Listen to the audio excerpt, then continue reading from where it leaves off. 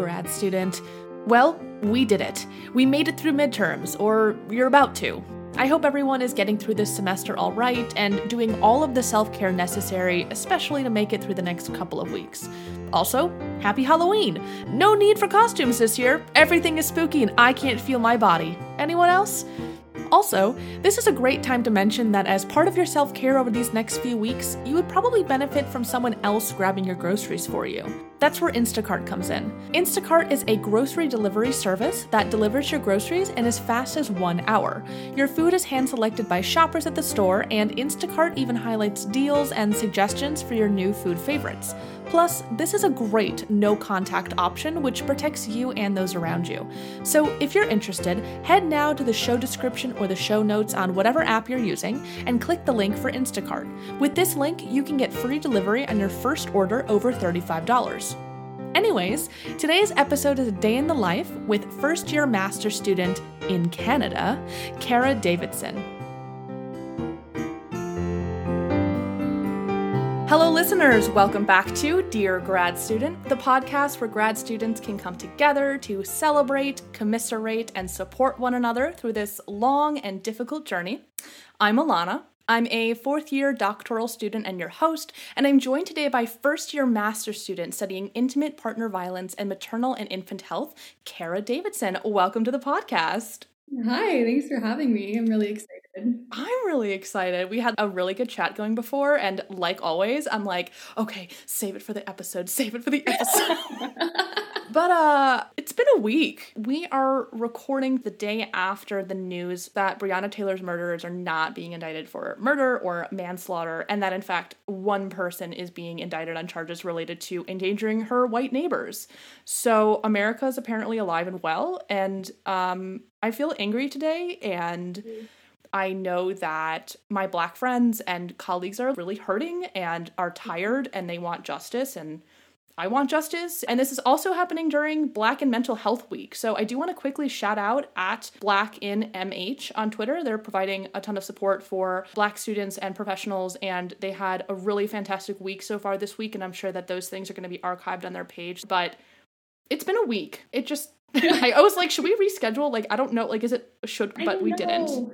It's like hard because it's so heavy to talk about, but at the same time, you can't not talk about it. And at the same time, it's all anyone wants to talk about because we're all kind of feeling it together. And I almost feel like it would be like disrespectful and wrong to not bring it up, hence why I am bringing it up in this episode. And also, like, you know, it's conflicting because yesterday was a really exciting day. It was Bi Visibility Day, and I like publicly announced on Twitter that I'm bisexual, and thank you. I got really great feedback. Your GIF was the first one. I don't know if people say GIF or GIF, but I grew up in the Tumblr years of 2012, so I say GIF. Your GIF was amazing, and the first one I got, so thank you. Oh, you're welcome. And it was like really great, and then the day was like really not so great. So I'm in a conflicting place, and despite all of that, I'm really excited to record this episode with you. Thank you for being here. Of course. Making it happen. And you're the first master's student to be on the podcast. How does it feel? It feels great. I also feel bad that I'm the elected representative.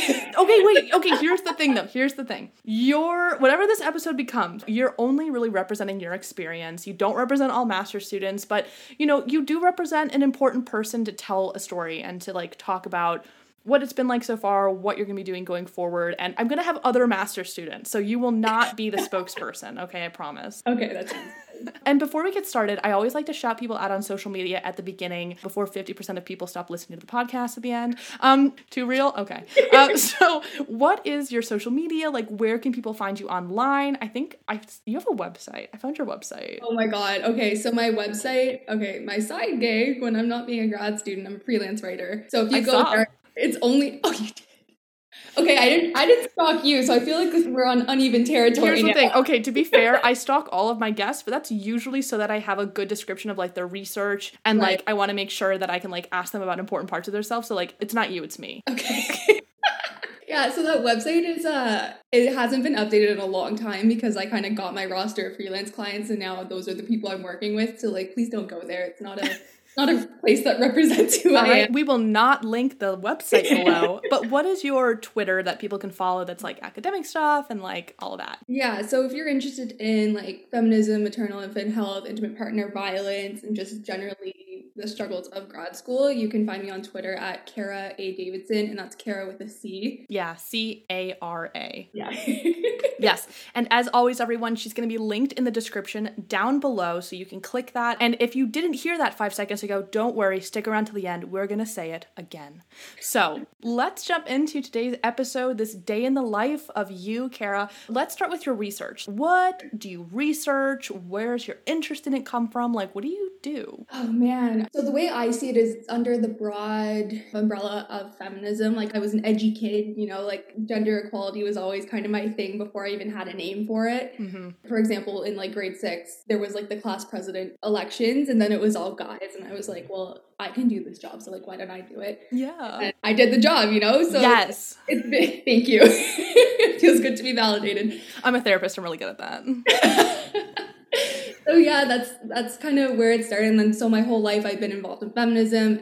Like, again, with my writing stuff, like a lot of it was feminism. And then when I finally discovered research, like, oh, I can do research about women and how to better support them and health and all of that. So it all just kind of intersected and came together, which is really nice. And so then I kind of fell into intimate partner violence and maternal infant health because I met my supervisor, who is an incredible woman. And I think this is like my little advice bit for any grad student. Choose your master's based on your supervisor, not on the topic, because that's all about your skills. And if they're not supportive, you're not going anywhere. So yes, I love this. We're not even 10 minutes in. You're already dropping advice and tips. I think that's so important, though. It sounds like you have a really good fit with your advisor, your passion for feminism, and your fit with her. That sounds like a nice puzzle of like those pieces just all fit together really well. And it sounds like it's benefiting you, even though absolutely, you're only a couple weeks in. Yeah. Well, I did my undergrad. That's how I met my supervisor, at the same school that I study at. And that makes sense. Into the master's. So I guess it was kind of an advantage to know her before and like work with her research before, and then to segue in was really smooth, really easy. Yeah, well, it's just like the pros of networking. You know, reaching out as an undergrad to people who are relevant just to your interests, right? Even if you hadn't been able to like really seamlessly flow into your master's, it sounds like she would have been a person who would have at least known people that maybe that could have happened with. So it's useful either way. So you're a first year master's student. And before we started recording, you said something that I'm still recovering from, which is that you're trying to do your 2-year master's in 1 year. Can you talk a little bit about that? Like, are you okay? Thanks for asking. Yeah, I'm actually doing okay. I'm very, very busy, but I'm one of those people who thrives on busy. So if I have too much free time, that's when I procrastinate and don't get anything done. So this works for me. I wouldn't recommend it for everyone. Like, if that's not your working style, do not do this. But I am enjoying it. And I really, I'm liking everything that I'm doing, even though it's really busy. I mean, coursework, and then being an RA, and then having a thesis, and then, just also life. It adds up. But if it works for you, I would say do it. Well, okay, so this actually brings up my next question, was like, are you psychology, sociology, So I fall under the health sciences. Okay. So, will your master's say, master's in science and health sciences? Yes, so it's a Master of Science in Health and Rehabilitative Sciences, and then my kind of specialization is measurement and methods. Ooh, fancy. That's math. It is math. And you know what's funny is that I chose my undergrad program because I knew I would only have to take 2 stats courses. Oh my gosh, wait. I kind of did something similar, not quite, but I chose psychology because I'm like, oh, I don't have to write essays or read a lot. Yeah. I'm not even gonna say anything. You know what you did. You know what? I'm learning it every day. And now I'm like, why am I such a bad academic writer? Well, maybe because I emotionally avoided it for years and then decided to do a PhD in it, but that's fine. So you're getting your Master of Science in Health Sciences. What is coursework like? What are your expectations as a student? I'm so curious because for clinical psychology, my program is 6 years. So I literally can't fathom what 1 or 2 years looks like. Well, 6 years, obviously you cannot compress that because there's too much to go around. Well, that's if you do it on time. Yeah, wow. But yeah, so my Master of Science is actually very flexible in the courses. I'm not actually taking any courses within my faculty right now. Love that. Being actually one in psych for their methods course, because psych is really, really good with their methods, and that's a great place for me to learn from. And then I'm also, my one other course is in epidemiology. So I only have 2 courses on my plate right now. So that's not bad. Yeah, and that's all I need. And then I have 2 seminars. Those aren't bad at all because, of course, there's no coursework or anything, which I didn't know coming into grad school.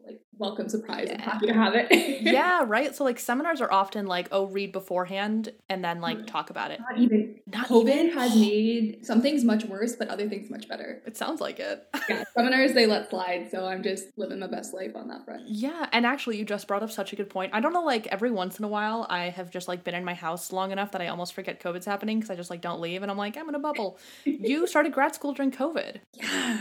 That transition must have been somewhat better than perhaps someone who like moved across the country or to a different country, or maybe not. I don't want to like minimize your experience. I'm like curious what you think. Yeah. Well, it was kind of stressful because I'm from a town that's 7 hours away from where I go to school. Oh. One of the reasons why I wanted to do my master's so quickly is because I don't want to be living in that town where I already spent 4 years. So I was trying to get it done as quickly as possible. And pre-COVID, I was supposed to go back for 1 semester to take all my courses at once and get that done. And so I could get the heck out of there and get back to my hometown. But then COVID made everything go online. So I'm actually able to do it virtually and I'm much happier this way. Oh my gosh, wait, that is so nice. Yeah. So you're like back where you want to be living and still doing everything you want to be doing. I'm doing more than I wanted to be doing. Like, like my partner and I moved in together into a home. We got a puppy. Like, what kind of dog? Oh, she's half poodle and half Irish Wolfhound, so she's massive. I was just gonna say, I was like, whoa, that's an image. If anyone doesn't know what that is, look it up. They're basically horses. Yeah. But she's such a sweetheart. I love her. And I wouldn't have got her if I didn't get to stay home, right? So yeah. When I got into my PhD program right out of undergrad, I had a similar like, yeah, this is really stressful, but it was really beneficial because my partner and I had been long distance for 3.5 years. The fact that I got in did make it so we could move in together. We got a cat. We got another cat. He passed away. We got another one. Like, I know I've never had cats in my life. So like my life has changed. They have an Instagram, which I haven't actually shared on the podcast. I need to keep up with it better. No, okay, listen, I'm going to, but I need to like commit better, I think. They have a lot of posts, but I haven't kept it up in quarantine. So it's not that I'm ashamed. I'm just low confidence. So when I build it up a little stronger, I will plug it. But I had a similar thing of like, this is really stressful and it was also somewhat convenient for me. And actually through COVID, I've kind of had a similar experience. He was supposed to go to nursing school, a 1-year nursing school program about an hour and a half away. But because of COVID, he hasn't actually had to move. So now we're like home all day together with our cats and he's still in nursing school. Things are great now. It was convenient. And at the same time, like there are awful things going on. It's like a lot of conflict. It's like kind of confusing. So but you're bringing up something that I'm learning about as I'm a master's student. And that's that academia is just not conducive to building relationships with literally anyone. Yeah. Like, or like children. Family. Yeah. Having children. I can't even relate to that. And even just having like a partner. It's almost impossible to stay in the same place.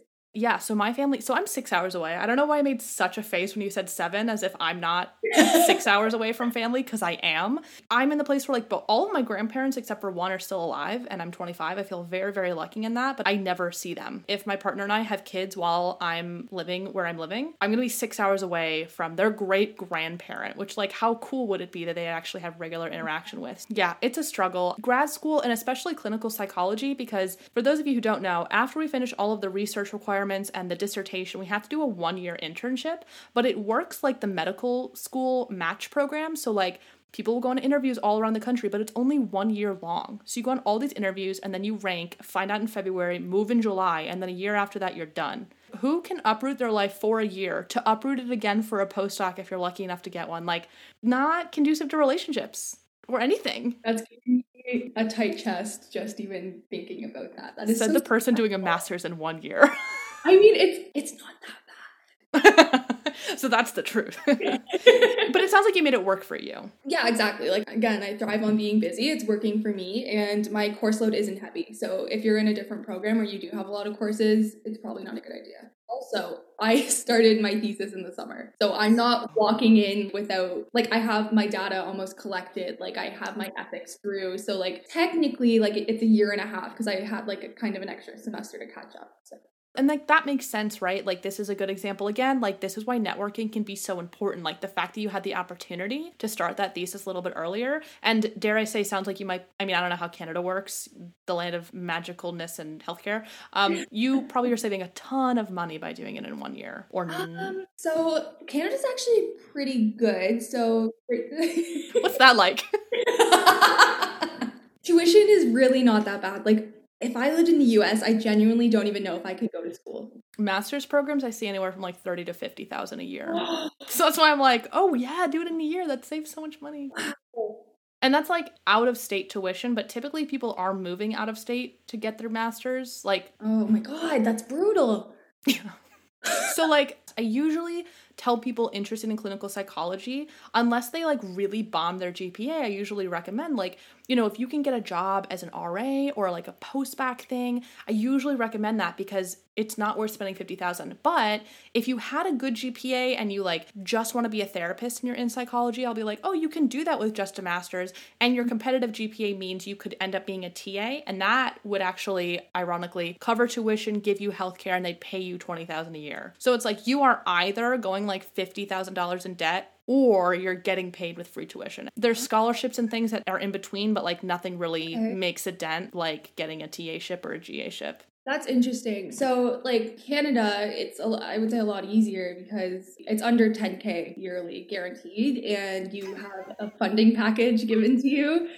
So, so like for example, like I get to be an RA, I get to be a TA, and I qualified for a scholarship. So like basically I don't have tuition and they're paying me on top of that. They're very supportive. Very supportive. I mean, the PhD program I'm in, they cover my tuition and they pay me and I get healthcare. But like that's PhDs. It's very different than masters. Like I feel like it's also different in the US. Like I know a lot of people go straight to PhD, and that's kind of unheard of in Canada. Yeah, I did that. Where, yeah, so a lot of programs that are PhD programs in the US will allow you or require you to get your master's along the way, whether it be like a formal master's project, which is what I had, or some programs will just be like, do a big project and we'll count that as like, you moved on through your year one project. It's a master's. But the thing that actually sucks is that some people will get a master's first. Let's say you're interested in psychology, so you get a social psychology master's degree. And then you think to yourself, actually, I want to go into clinical psychology. So you get into a clinical psychology PhD program. You probably have to do a second master's because it's very likely they won't accept the first one because it wasn't in the area your PhD is in. Ew!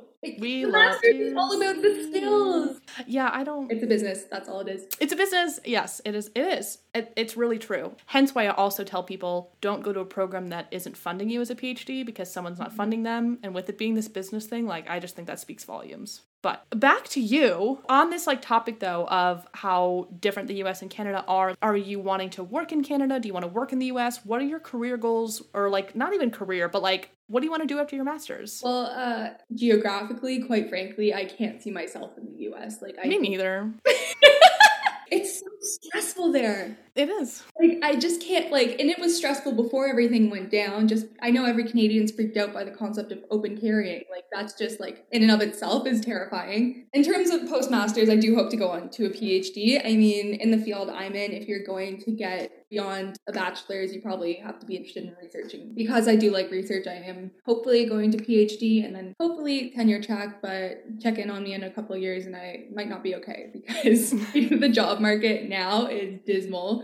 And the way 2020 is going, if 2021 is anything like this, it's not a good precedent and I don't think it's going to be good for anyone. So. Yeah, there's no rush into this job market. Okay, so you say like in my field, so then like what do you hope to get a PhD in? So I'm kind of grappling with that right now. I was thinking about epidemiology, but the more I do it, the more I realize how kind of infectious disease based it is. And like that's the stereotype, but it's also true. And I know that the discipline is very diverse and they're trying to distance themselves from that. But like the truth of the matter is the methods that they use are all rooted in that anyways. And because that's not necessarily my brand of health research, I'm thinking that I might just do a PhD in health sciences and then specialize in measurement methods. I think that's more in tune with my interests. Stay tuned. I'm not sure. I will stay tuned, and not to toot my own horn, but what about like health psychology? Because that's what I do, and it sounds like health psychology with like a quantitative focus. I don't know. I'm not trying to bring you over to the dark side. I'm just suggesting the dark side might also be nice. I haven't even looked into it, to be honest. And I haven't taken any psych courses. Like I didn't take like Psych 1000 or anything, so I don't even know if they'd want me, but... That's so interesting, because when I saw what you researched, I figured you were a psychology master's student. Really? Mm-hmm.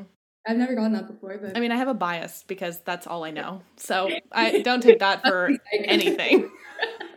There's a lot of people who do psychology that don't ever touch therapy and they just research it. I'm just gonna leave it at that. I'm biased, not trying to like sell you on psychology. It's not the only thing out there. I feel like I get like a message at least once a week that's like, you only have psychology people on your podcast. I'm like, no. You just haven't heard everybody else that comes on my podcast. Give it a couple weeks. Yeah, you're brand new.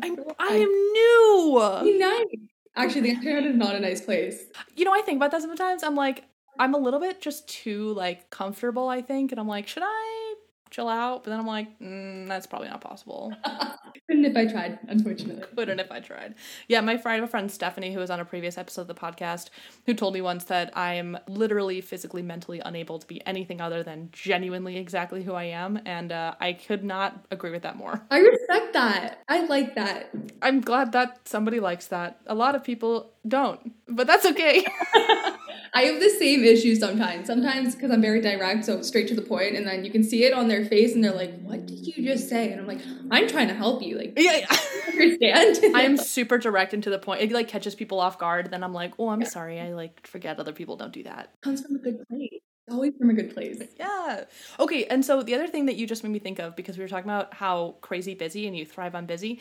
Are you like self-caring? How are you doing that? And like, how do you self-care? I mean, since I got the puppy, a lot of my free time is doing things with said puppy. Like, I love taking walks around the neighborhood and going to the dog park. Like, that's actually one of my favorite things. I love it. I don't have that much free time, you know? Like, the other day I was writing out how many hours I have to spend on each thing, and like, I'm really busy. So, I mean, self-care is just like the day-to-day, like, make sure I'm eating. Oh, the one thing I'm strict on though, I always sleep enough, because otherwise I'm an actual like total grump, total zombie. When I don't get enough sleep or I'm hormonal, my boyfriend calls me grumpers. So I can totally relate to that because I get grumpy too.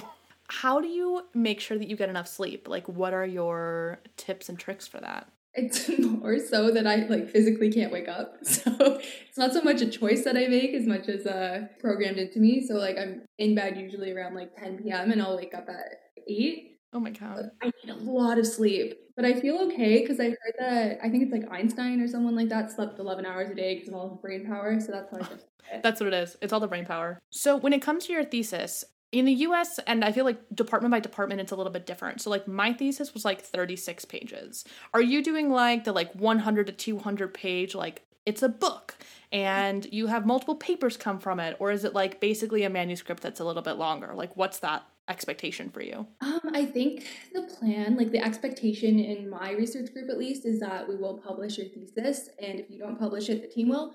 So I'm ideally writing a manuscript to get published. And with this particular project, I will be involved, I think, with other manuscripts that come from it. They just won't be my thesis. Yeah, fair enough. And so, like, your journey so far in your master's, it's been technically a couple weeks, but really it's been a couple months. Like, what has been the hardest part for you so far? Is it bad if I say learning R? No, I would say same. I still haven't learned it. It's been 4 years. It's hard. It's so hard. Like, people are like, oh, it's the most intuitive program. I'm like, I don't know what you're talking about. I've used other programs and this is unique. It's unique. Yeah, that's my nice way of saying it. What have you programmed in before then? I like SPSS. I know it has a bad rap, but it's so easy. It's just the point and click. I know, like, and what's so wrong with that? You know, if I'm not saying anything so complicated, I don't get why it's so... I have recently had a change of heart, and this is like recent as in like the last month. Here's the thing. I was always like, SPSS is so intuitive, there's nothing wrong with it. And then I did start doing things that were more complicated, like merging 15 data sets together or doing big complicated multi-level models. Not even like running the models, just like managing the data. Or I'd have like so many steps that if I did one wrong, I'd be like, which step was wrong? So I use what my mentor uses now, which is SAS. She also uses R, but I'm not quite there with R to be able to do what I can do in SAS because I took a class on SAS. I will learn R. I'm like learning it slowly. I just don't know enough that I'm like, oh, I need to do this thing. I can just type it. Whereas like I can do that in SAS now. So I think that SPSS, it's such a good gateway into the rest. Like it's kind of like the gateway program, if you will, of... Happened with me. Yeah, you learn how to do certain things and then it just becomes translating into those other languages. Like, I get that. I think, like, everyone starts with SPSS. I think, yeah, just the idea of coding, it's so foreign if you've never done it before, and then trying to do it feels impossible because it's honestly another language. Mm-hmm. I would say, yeah, definitely SPSS is a great stepping stone. But I will also say now that I'm in R, although it's hard, I really, really like writing syntax because I'm so much more familiar with my data and with what I'm doing with it. The intimacy that you have with it, I know that sounds weird to say. No, I don't think it's weird. I totally agree. Like, you really get to know your data a lot more. You can really track exactly what you do and when you're doing it. You could just rerun things, be like, oh, what did I do yesterday? Oh, I saved that? Thank God. I totally agree. I'm going to learn R. It is like another language. It totally is. I have like a little like guide I made myself that I can share with you. Oh my God. It's like a public link. You can use it. I'm not responsible for what happens if you use it. But you can I feel like I've been looking at so many resources, and I was really making headway in summer, and then the semester hit. We started a week early. I'm taking 2 classes a 4th year because that felt like a good idea. It's not. I mean, the classes are really relevant, and I'm actually really enjoying both, but like all of a sudden I have 10 hours less in my week. So I just like have not been able to really touch it since the semester started. So I'm going to get back on it. It's basically the running joke of my Twitter. Like, I think everyone relates to that. Yeah. Everyone's trying to learn R. If you didn't go to grad school to program, you're probably trying to learn R, and that's just been like what you've been trying to do for 3 or 4 years. But it's also hard because if you look up, you want to do this one thing in art and you Google it, and there are a million ways to do that. 50, and then I'm like, what's the most efficient way? And I'm terrified, like someone's going to ask me in my defense, why did you do it that way? And I'm going to be like, Google. Yeah, exactly. I can't say Google told me so, but Google told me so. Yeah, be like, snowboarder756 on Yahoo Answers told me this was the best way. I'm ashamed to say I've done that. Yeah, we all do. I'm also curious, usually I'll ask people like what they're most proud of in grad school so far, but I know that you've only been in a couple months, so you can answer that if you have an answer. But if you don't, I'm curious to hear like what you're most excited about over the next couple of months. I think we can do both. Ooh, yes. I'm kind of proud that I'm able to be a mentor. I've always kind of wanted to be, and I've had like, thank you. I love when people are like, I am most proud of what I do for others. And I'm like, oh my God, that's so beautiful. Well, I mean, because that's how I had a tweet about this recently. Like, this is the circle of academia. You don't go anywhere unless someone's reaching their hand down and pulling you up. So that's how I got there. I'm snapping quietly to not make noises in the mic, but like, there's a single tear rolling down her cheek. It's true. Yeah, so I mean, I've always liked to be a mentor, like natural leader, that kind of thing. So I just feel comfortable in that role. But finally, I learned from master's students, and now I'm the master's student, so I get to teach some of the undergrads some of the skills that I've learned. So like tomorrow, for example, I'm leading a couple undergrads through R. Well, the circle of R, if you will. I know, yeah, super, super introductory, but I mean, it's a skill that the sooner you start, the easier it is to master. And I'm also teaching them about just how to develop a survey and how to code one, because these are like the kind of untaught skills. Like, you probably won't learn this in a class, but you're expected to know it for whatever reason once you actually move up in academia. So yep, definitely. I guess, is that also what you're most looking forward to, like continuing to mentor, or is there like something separate? So definitely. This is something that I see myself doing for the foreseeable future. I'd like to continue mentoring in no matter what I'm doing, but I'm also really excited to kind of be able to branch out into my own research. So although like I love the research I'm doing with my supervisor, I don't get a ton of direction over what we're doing. And just being able to like have my own baby would be really, really nice. Like that milestone of having your first author manuscript, like I can see that like stop on the highway, that exit. So. Yeah, I think that makes a lot of sense. It's like the first time that like you really own something and like it's really yours.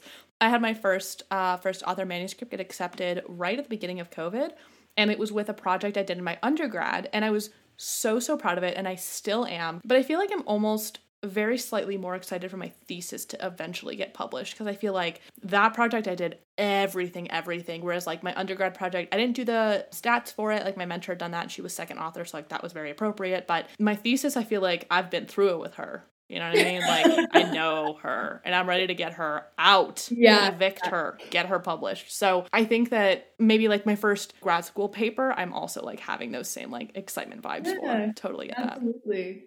And so before we jump into your journey to grad school and like anything in that realm, we've talked so much about student care and your passion for mentoring and your interest in like feminism and like maternal health and intimate partner violence. Like, who are you outside of all of that? I feel a little attacked right now. Why? No, I'm just kidding. Okay, so is it because your work? Because I am my work, and I hate that cliche, but I am.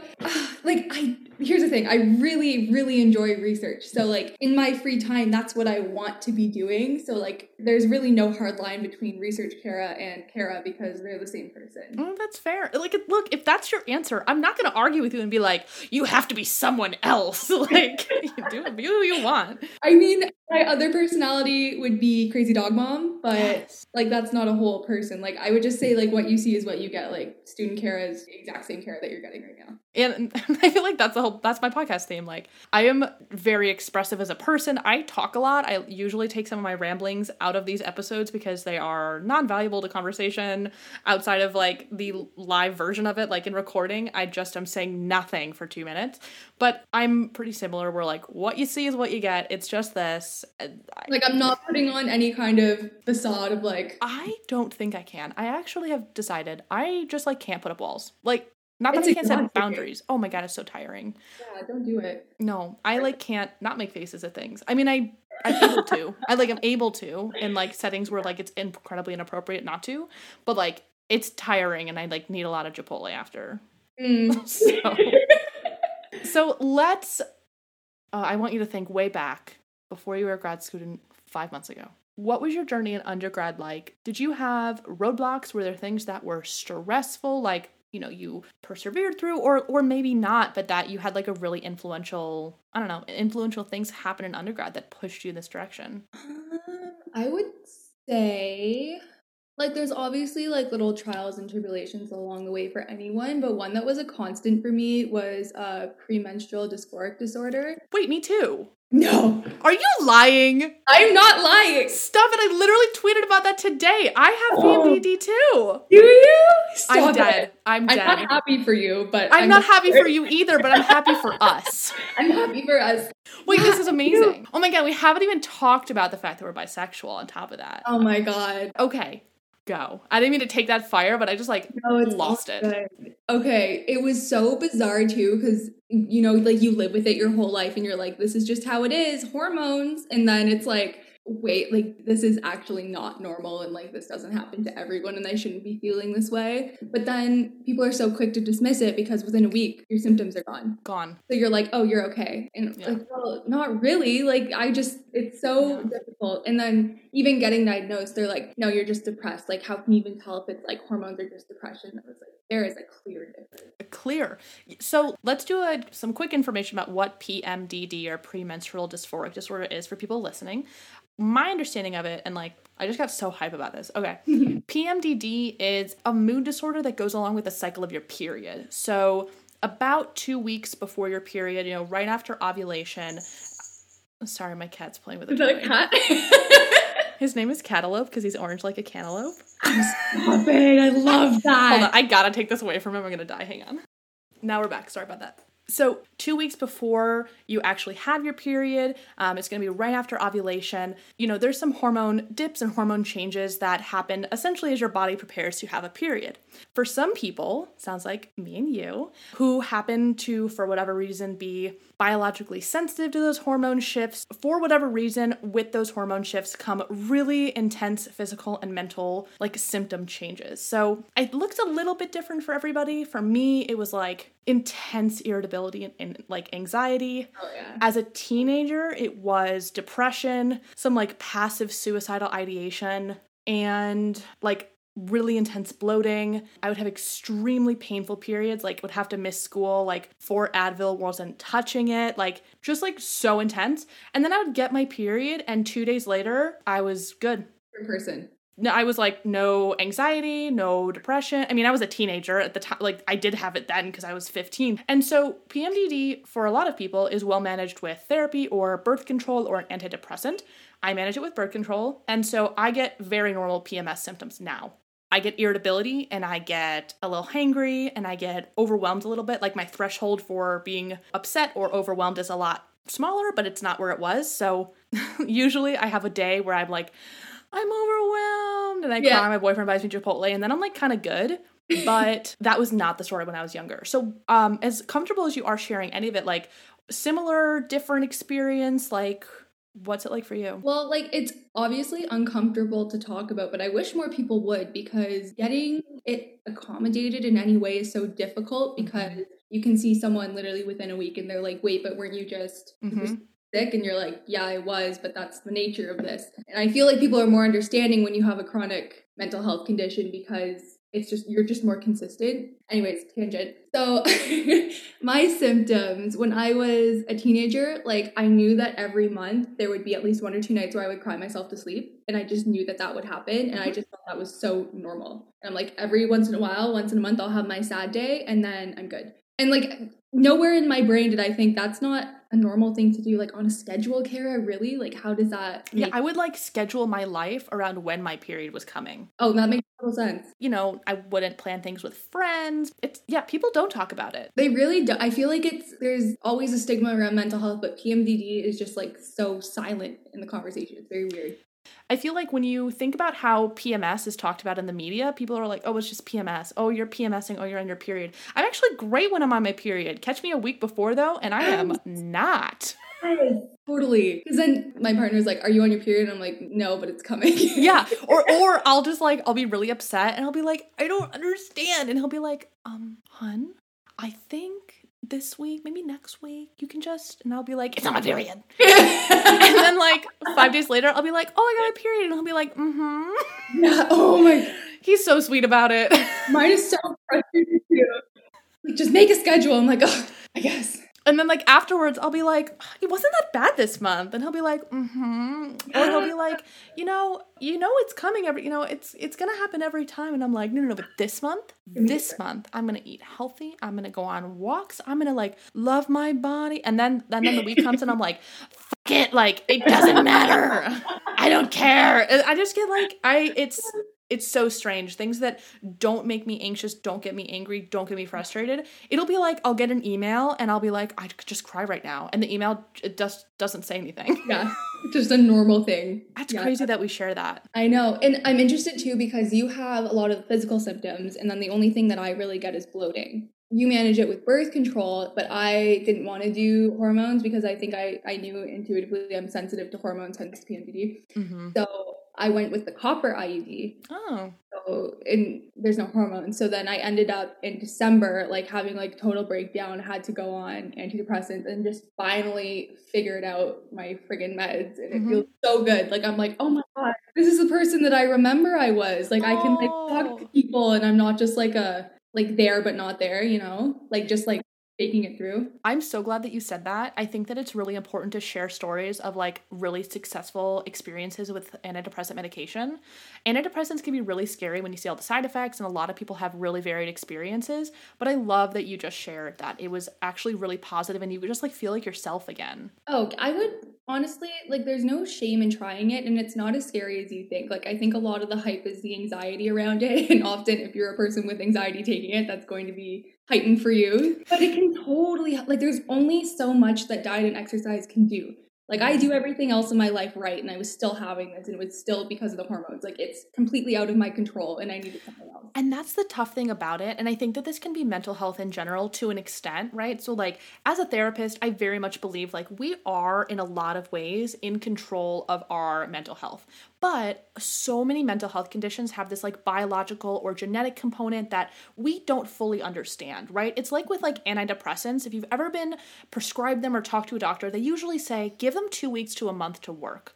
And we don't know why it takes 2 weeks to a month to work, because we don't fully understand exactly what biologically goes on that like lends people to either be vulnerable or that is really like, is it an imbalance? Like, we can't measure the hormones of the brain. We don't know. It's just, this is what we draw conclusions by because of how things do or don't work. I didn't know that they didn't actually know what was going on. I mean, it's not that they don't know. I don't mean to say like we're flying blind. It's not that. It's just like, when you think about, we know why Advil works because we could tell you exactly what goes down and when and how and by what mechanism. We can tell you everything about Advil. And we can tell you how medications like antidepressants work, like at a molecular level.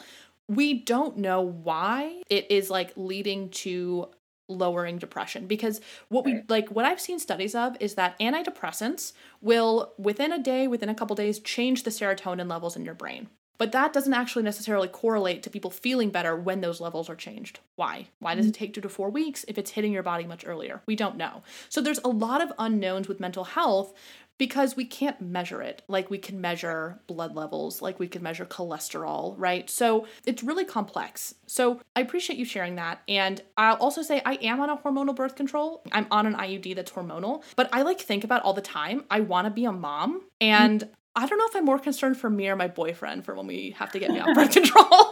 Honestly, I thought about this too, and I'm like, knowing that I am so sensitive to hormone fluctuations. Well, you know what? You can take antidepressants though when you're trying to get pregnant. Because my gynecologist was like, when you want to go off birth control and try to have kids, we're just gonna put you on an antidepressant. And I was like, amazing, I'll do it. But apparently there's options, but I'm still like, But then you're worried about the physical stuff then. yeah, I'm kind of like, ooh, hope we get pregnant fast whenever that happens. But anyways, oh my gosh, I'm so glad you shared that. I'm so glad that we could talk about that. So we have now talked about what you do in grad school, what your life is like, things that you've gone through, right? So this PMDD thing, I'm still so hype on that. I promise I'll drop it soon. And you've talked a little bit about this like journey to grad school with this not being necessarily a roadblock, but this just like influencing you at every step. Oh, absolutely. I'm curious, like, what would you say to someone inspired by what you're talking about, or what would you say to someone who is thinking about going into what you're going into? I mean, just in regards to PMDD, like really like critically evaluate yourself and ask yourself, like if a friend was telling you that they're crying themselves to sleep every month on the same day kind of thing and like having a hard time, but then it just magically goes away and they can't identify the source, like if someone was telling you that, you would look into it. You know, like you wouldn't just be like, oh, that's just normal. That's just hormones. That's just whatever, because it's not. So treat yourself with the same kindness that you would treat a friend. And then I stole that. That is not me being. I was like, that was so beautiful. No, I stole that for sure. But yeah, I mean, like it's possible to do grad school and have mental illness. I mean, I feel like we might even be disproportionately represented in grad school because I think I read a stat on that somewhere. So yeah, you can do it, but you can't do it without support. So whether that comes from your friends and people in your life, whether that comes from birth control, medication, you have to find it before you start. Otherwise, you probably won't make it through. You'll have a very hard time and you'll have to prioritize yourself over your school. And I know that's a choice that nobody wants to make, but you got to take care of yourself first. So that's just how it is.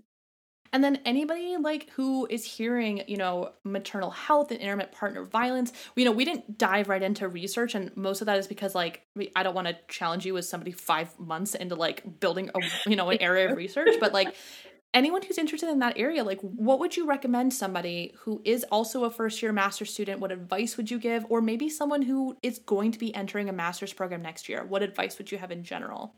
Again, just echoing what I said earlier about the supervisor. If you're going into a master's, you probably want to do a PhD. To do a PhD, you need skills before you get there. A master is all about the skills and it's not about the topic. You can do your master in anything that will be relevant to the PhD that you want to do. So choose it based on your supervisor, because a supervisor that is supportive will make all the difference in you actually acquiring those skills and being motivated to keep going in academia to do a PhD. Yeah. That's absolutely my biggest piece of advice. How did you know that you had good fit with your advisor? A lot of it, you can ask them all the questions you want. They'll tell you what like you want to hear. That's just how it is. So I would just ask the other grad students in their lab. For me, I already knew them because I was already at that university, so I got lucky. But then you can also tell by, I guess, asking them things like, are there any scholarships that you think I would be a good candidate for? Like, for example, my supervisor reached out to me saying, I think you'd be a great fit for this. Let's do an application. And so that's how I'm funding the majority of my master's. I wouldn't have that funding otherwise unless she reached out to me. So that was a huge key into me that, okay, you actually really do care about my success and I'd like to work with you. That's amazing. Yeah, no, oh my God. See, like she's incredible. I respect her beyond belief. So yeah, look for that support and make sure that you have it because you absolutely need that to get through. Yeah. And this actually just like reminded me, I mean, you are now, because you're able to do things virtually, living in like your hometown. So my gut is telling me, but please tell me if I'm wrong, that you probably have a good support system. You know, this might be different if you were like living still 7 hours away and like your undergrad friends had finished undergrad and left, and then it would just be like all new people. But like, how are you maintaining a support system? Like, how are you coping through all of that? So I'm tight with my family, again, Italian, so big family, always lots of support there. And I do have my partner. But I'm kind of actually finding it difficult because I came from an academic environment and now I'm back in my hometown, and I've drifted apart from my friends from high school over the 4 years, and they don't have the same interests that I do anymore, so it'd be difficult to reconnect. And then coupled with being virtual, it's like, how do I even find people who I can connect? Like, I can't sit next to you in class and kind of swap notes. I'm finding it difficult to make connections with other grad students because we live a unique lifestyle. We don't have a lot of free time to just do whatever, but we still need support. So I think like grad students are a great match to be friends with other grad students, but now it's really hard to find them.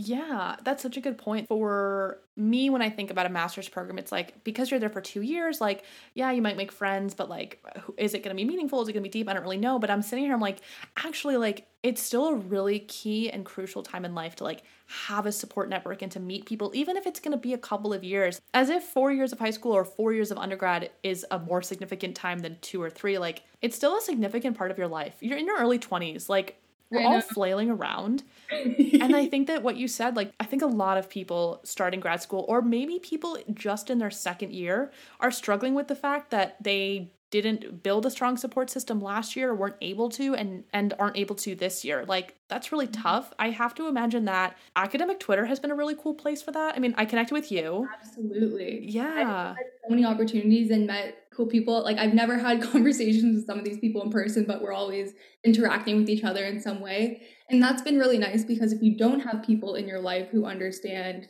what you're passionate about, you still need an outlet for that. That's what academic Twitter has done for me. And this is such a good plug. I know that I get a lot of listeners from academic Twitter, but there are a lot of people who are just kind of word of mouth spreading the podcast around, and like, I want to send all of you flowers, and I'm in love with all of you. And I think that if you are somebody listening who isn't on academic Twitter, I totally get it. If you're not a Twitter person, I totally get it. But even if you just made an account to see other grad students just to feel less alone, you know, every place on social media can be toxic, but something really special is happening over there. And like, I don't really say that lightly, or I don't mean to say that so cliche, but, and maybe this is because I have a grad student podcast that is literally dependent on the fact of interacting with other grad students, but I've interacted with so many people that I have so many things in common with, and it's just like incredible. Like, if you're like, wow, Alana, you're not really articulating that, it's because I like haven't been able to yet, because it's still really sinking in.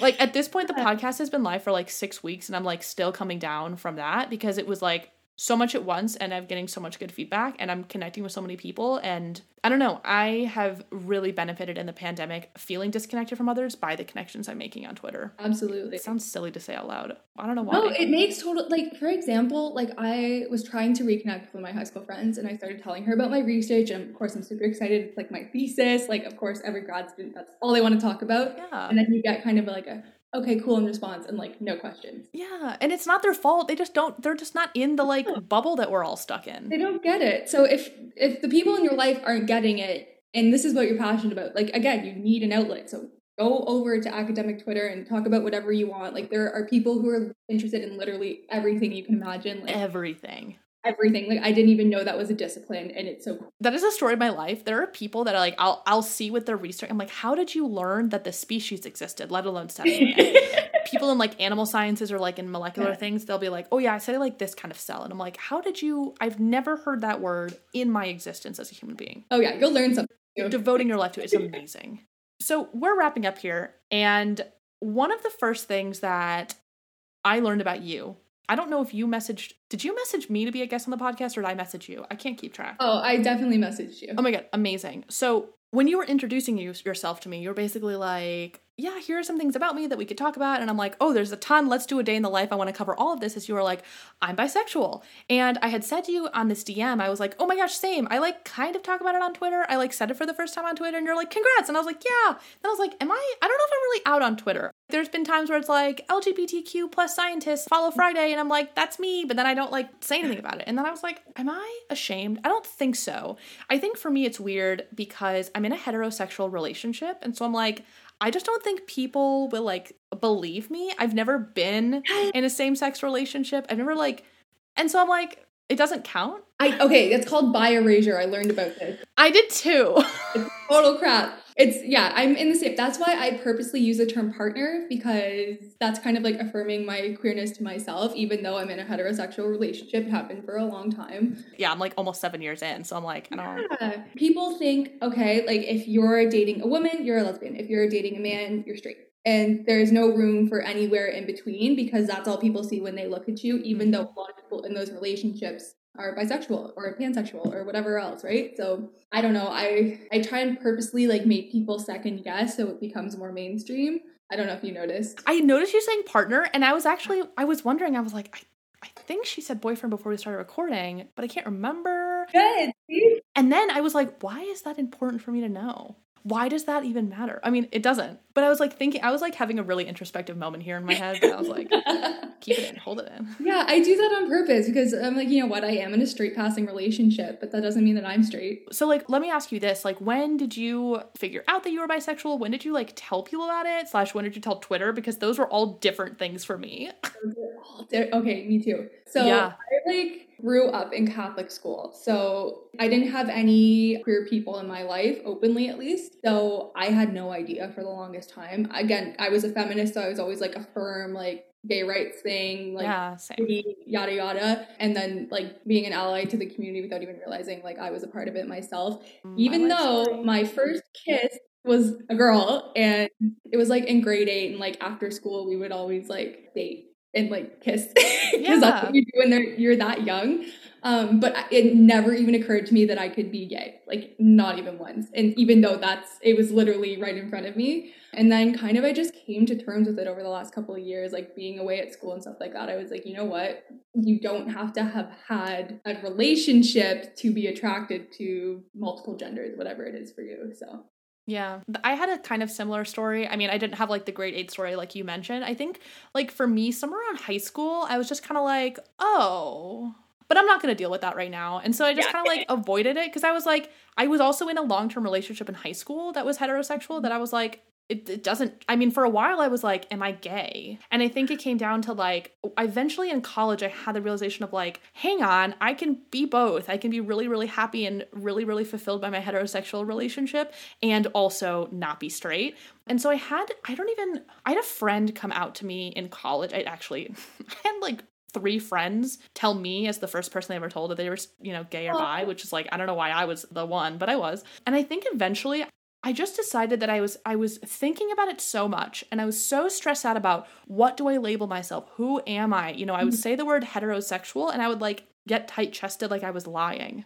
Mm-hmm. But I like didn't know why. And so the day that I don't even remember the very first time I said it. I remember the first time I told my boyfriend, but like I remember telling him and being like, hey, I'm having a lot of stress by not saying that this is who I am, and this doesn't change us, and this isn't because I cheated on you with a woman, and I'm not going to cheat on you with a woman, and this doesn't change anything. This is just me saying that this is also part of me.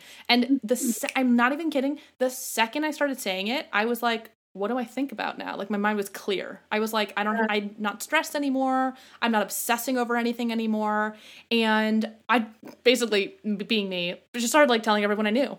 I'd be like, oh yeah, by the way, did you know I'm bisexual? Like, in my family, there are gay people. And so we were on vacation last year and we were on the couch. This is so embarrassing. Oh, I just am awkward as a human being. So we're on the couch and this is like kind of complex, but it was like, so my stepmom is still besties with her ex-husband and he's gay and he's remarried to a man. And so like my dad, my stepmom, her ex and his new husband and like me and my step-siblings on vacation. It's amazing. So my stepmom's ex and his new husband were all on the couch and I was like, so there are more gay people in this room than straight. And they were like, are you gay? And I was like, no, I'm bi. And they were like, okay. Like, why did you need to tell us? And I was just like, I don't know. And they're like, you can just be that. And I was like, okay, I just wanted everyone to know. And they're like, not that like we don't care, but like it's not that they're not a lovey-dovey family, but they're also blunt and direct and to the point. So they were kind of like, what's your point? And I was like, okay, I was just letting you know. Like I was just trying to be funny. I don't know. See, I love that. That's fantastic. Because I'm actually not out in real life. real life. Really? I didn't come out to my family because and it's not that I think they would reject me or be ashamed, and I'm very lucky to have that. It's because I don't want it to be a big deal. I really don't want it to be a big deal at all. Partially, that's so funny. So, like, my mom used to, like, work at gay clubs through, like, the AIDS epidemic. So, like, everyone was my gay uncle. And so, like, I grew up being pro-gay from, like, the womb. And then on my dad's side, when he got remarried, like, his my stepmom's ex was gay, and like that was my step sibling's dad. So like I would just like it was never a weird thing. My family was never like anti-gay. So for me, I was more of like, I want to be in the club. Let me in the club and affirm me. And they were kind of like, it's not a big deal. And I was like, no, let me in the club. And they were like, we don't care. Good, congrats. Okay, can we swap? That's it. I mean, and I feel really lucky that was my experience, that like it was almost laughable that they were like, why did you say it like that? And I was like, I don't know. I feel really lucky in that, and I kind of hope that like that's the way that the world goes. And like you're saying, you're like, I kind of wish that like no one cared.